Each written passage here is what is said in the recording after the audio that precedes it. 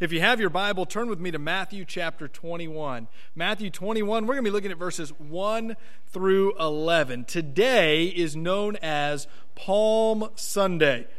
And it's called Palm Sunday because of this passage of Scripture we're going to be reading here this morning. But the phrase that I want us to keep in mind this morning is a phrase that you heard sung in our cantata. It's a phrase you've heard shouted before. It's a phrase you're going to read about here, and that is the phrase Hosanna.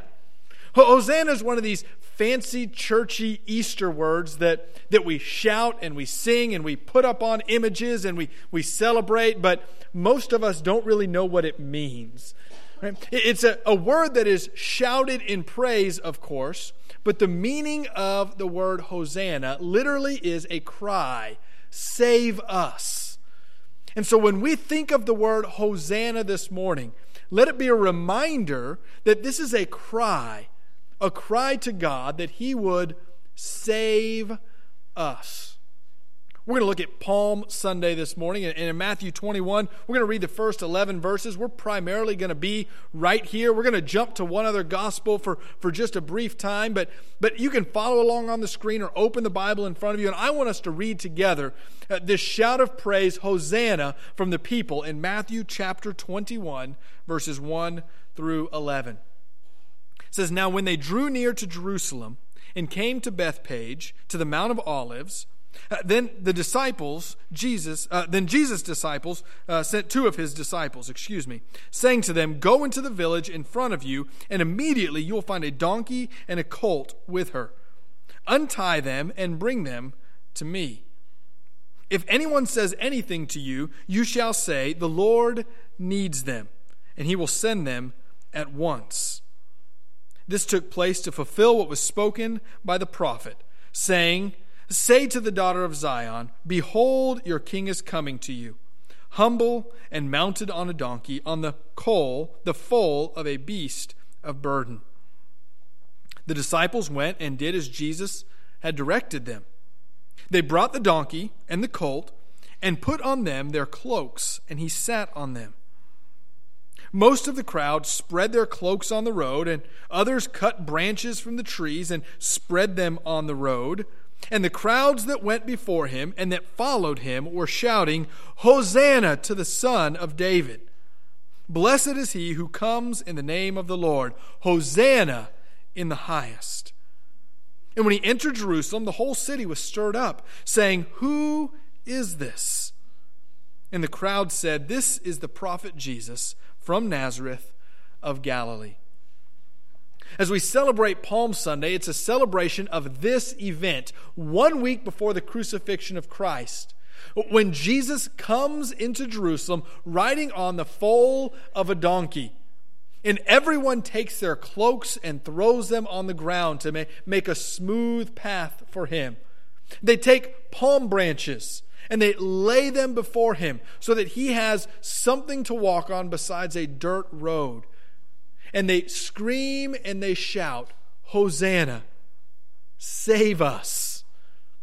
I'm going to look this morning at what this event really means. What is happening? What is going on as Jesus is coming into Jerusalem? And I want us to understand that what the people are asking is not what Jesus is coming for.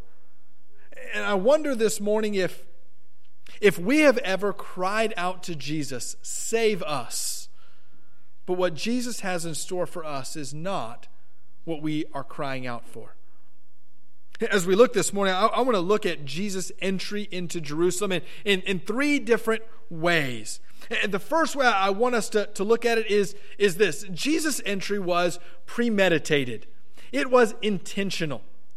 This entry into Jerusalem isn't just Him coming into the city. It is the last week of His life, what many of us refer to as Passion Week. It kicks off with Palm Sunday and continues throughout the week leading up to what will be Good Friday, the crucifixion of Christ, and Easter Sunday, the resurrection of Christ. This act of Jesus entering Jerusalem is His acknowledgement that I am coming to die on the cross and save mankind from sins. And it was not an accident. It was premeditated and thought out. Jesus had every intention of having his disciples fawn over him as he entered the city. He had every intention of riding in on a donkey. As a matter of fact, we can see the premeditation in Jesus' mind by his performing of what really is a miracle that maybe we forget is a miracle. He looks at his disciples and he says, here's what I want you to do. I want you to go into the village and you're going to find a donkey and a young foal or a colt. I want you to go and tell the owner, I'm taking these because Christ needs them. Jesus needs these, and you're just going to walk off with them. If anyone says, what are you doing? You say, the Messiah needs them. Jesus needs them. Christ needs them. Your master needs them.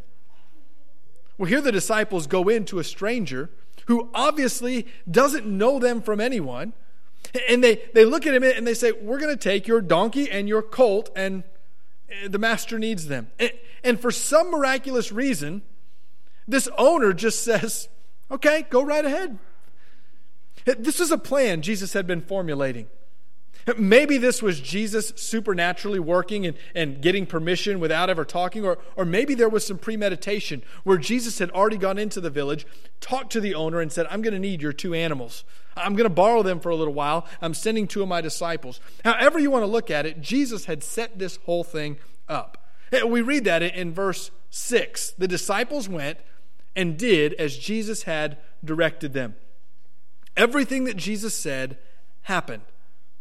It was intentional, it was thought out, and it wasn't as if Jesus was saying, we're going to see where this week goes. Jesus was saying, I'm starting this week off. It's not as if Jesus is going, I hope this ends well. He is saying, I know this doesn't end well for me, but I'm setting everything in place. But really, this was premeditated not just for the week. This has been premeditated for all of human history. It's not inconsequential that there's a prophecy mentioned in an Old Testament scripture quoted here in this passage. As a matter of fact, there's a quote from Zechariah 9:9. And in verse 4, we're kind of told this has been set up from the prophets from the very beginning. It's going to take place to fulfill what was spoken by the prophet. This is something that Jesus had in mind before he was born. Hundreds of years earlier, he had set this plan in motion. If you really want to go back, this plan was set in motion all the way back in Genesis chapter 3. Once Adam and Eve fall into sin, what happens? God pronounces curses, but specifically he looks at the serpent and he says, here's what's going to go down. There's going to be enmity between you and the woman, between your descendants and her descendants. And what's going to happen is you're going to strike the descendant of the woman on the heel, and he's going to crush your head. Genesis chapter 3. What this is, it's a symbol of Satan trying to attack the Messiah, but the Messiah having ultimate victory. This is a picture of the cross in Genesis chapter 3. If you want to go back even further, you can really blow your mind if you start to ask the question, did God know all this was going to happen before the 6 days of creation? And the answer is yes. Before any of it was set into motion, before he spoke the stars into existence, he had a plan of redemption. There was already set in place and in mind that you would be sitting here on a Sunday morning, a week before Easter 2019, and you would hear a message of how the Messiah came and died for you. It was no accident what takes place in the coming week. There was no plan B. Well, I guess I'm going to get arrested now and this is a good enough time. No, Jesus sets this in motion. His entry into the city is premeditated and thought out. He intentionally went to the cross. As we think about this entry into Jerusalem, not only do we find that it's premeditated, but it's extremely humble. Have you ever wanted something but got something different you weren't expecting? It was almost a surprise. It wasn't necessarily bad. It's just not what you wanted. I can remember when our kids were especially smaller than they are now. There were times that they would get gifts and you tell them, I'm going to give you a gift. I'm bringing you home a gift and I can't wait for you to see it. Maybe I'd be out of town and I'd be bringing it back. And often they'd have hyped up in their head what they wanted, and I can still hear their words when I handed them the gift that I thought they would love, and they smiled and go, it's not what I was expecting, Thanks, right? Sometimes you receive something and it's good, but it's not what you wanted. This is kind of what's going on here with Jesus' entry into Jerusalem. You see, the people are shouting, Hosanna, save us. But what they're wanting saved from is not what Jesus has come to save them from. It's interesting to read about the animal that Jesus rode in on. Now, if you remember, there's two animals that the disciples go and they get, a donkey and a colt. When you add in the Zechariah 9 prophecy, you know this colt is not a horse colt. It's a donkey colt, a baby donkey. Now, if you were shouting praises to a king, how would you expect a king to enter a city? Well, I picture them on a large white stallion, right? A strong horse. By the way, this is the picture we get in the book of Revelation. This is the picture we get of Christ entering in to the second coming and ushering in eternity, a conquering king. And so here the people are looking for a conquering king, and what do they get? They get Jesus riding in not on a stallion, but on a donkey. Not on a full-grown donkey, riding in on a baby donkey, right? This is not a prideful march into the city of Jerusalem. Matthew 21:7 says they brought the donkey and the colt, and they put on them their cloaks, and he sat on them. Not on a horse, according to Zechariah 9, not on a donkey, on a baby. This is a intentional, humble entrance into the city. The people were expecting salvation from government authorities. The people of Israel had been oppressed for hundreds of years. And so what they're expecting is for a Messiah to come and finally overthrow Rome. Save us. Hosanna, our King. Help us overcome.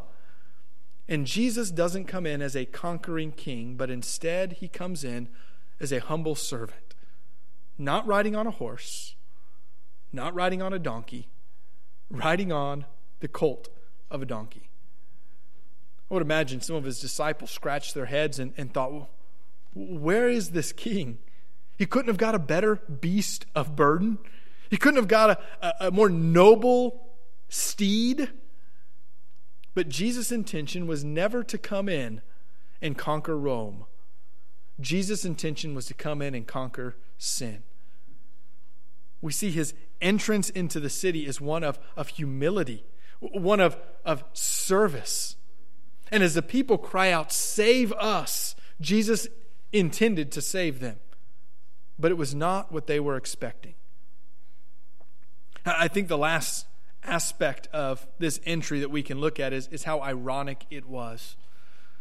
Jesus' entry was so ironic in so many ways. He certainly did come in to save the people, but not the way they wanted. He certainly did come in as royalty and as a king, but not the king that they were looking for. Look what they cry out as he enters the city. This is the disciples screaming as Jesus walks into the city. The crowds that went before him and that followed him were shouting, Hosanna to the Son of David. Blessed is he who comes in the name of the Lord. Hosanna in the highest. Save us, Son of David. Don't miss this phrase, Son of David. Son of David is a direct reference to a particular person in history, and that is the greatest king that Israel had ever had. You are the next coming of the King of David. As a matter of fact, we read in Luke. You don't have to turn there. You can look on the screen. Luke specifically says they called him a king. They shouted, Blessed is the King who comes in the name of the Lord. Peace in heaven and glory in the highest. They're worshiping Jesus as their new king. And oh, the irony of what sent Jesus to the cross. it wasn't because he was truly a blasphemer. It wasn't because he had done any wrong. It was because he was accused by the officials of being the king of the Jews. As a matter of fact, when Jesus dies on a cross, each criminal that would have been crucified would have had an inscription over his head relaying the crime. For one, it might say murderer. For another, it might say blasphemer. For another, it might have some outrageous crime, adultery, or whatever it might be. Above the head of Jesus was an inscription listing his crime that simply read, King of the Jews.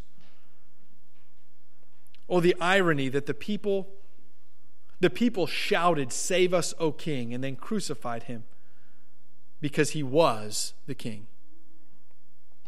Sometimes we look to Jesus for something, but he doesn't give us what we're expecting.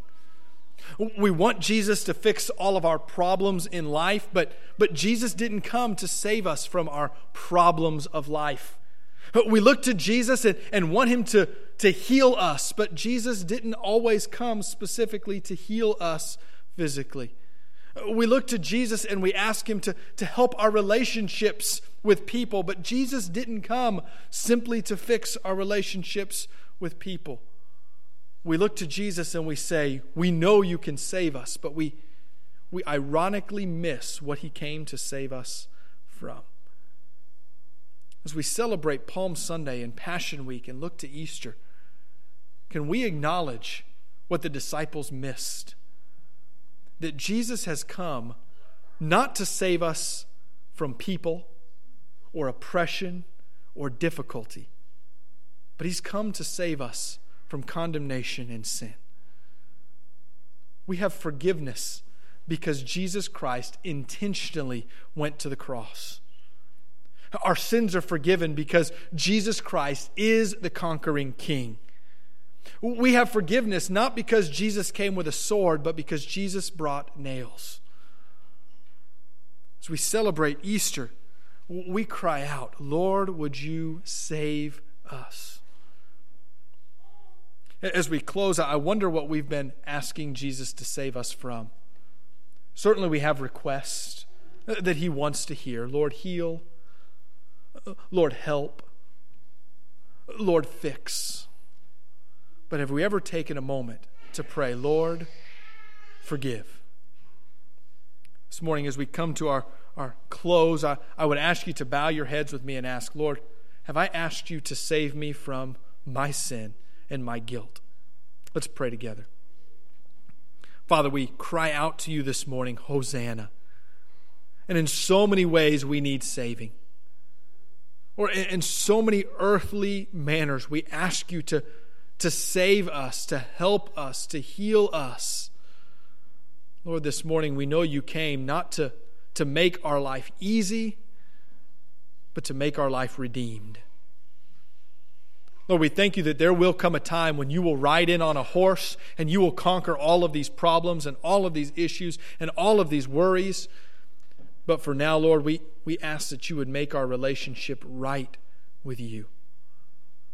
Lord, we ask for forgiveness. We ask for mercy and grace. We ask that you would be the king of our hearts as we submit to you in worship.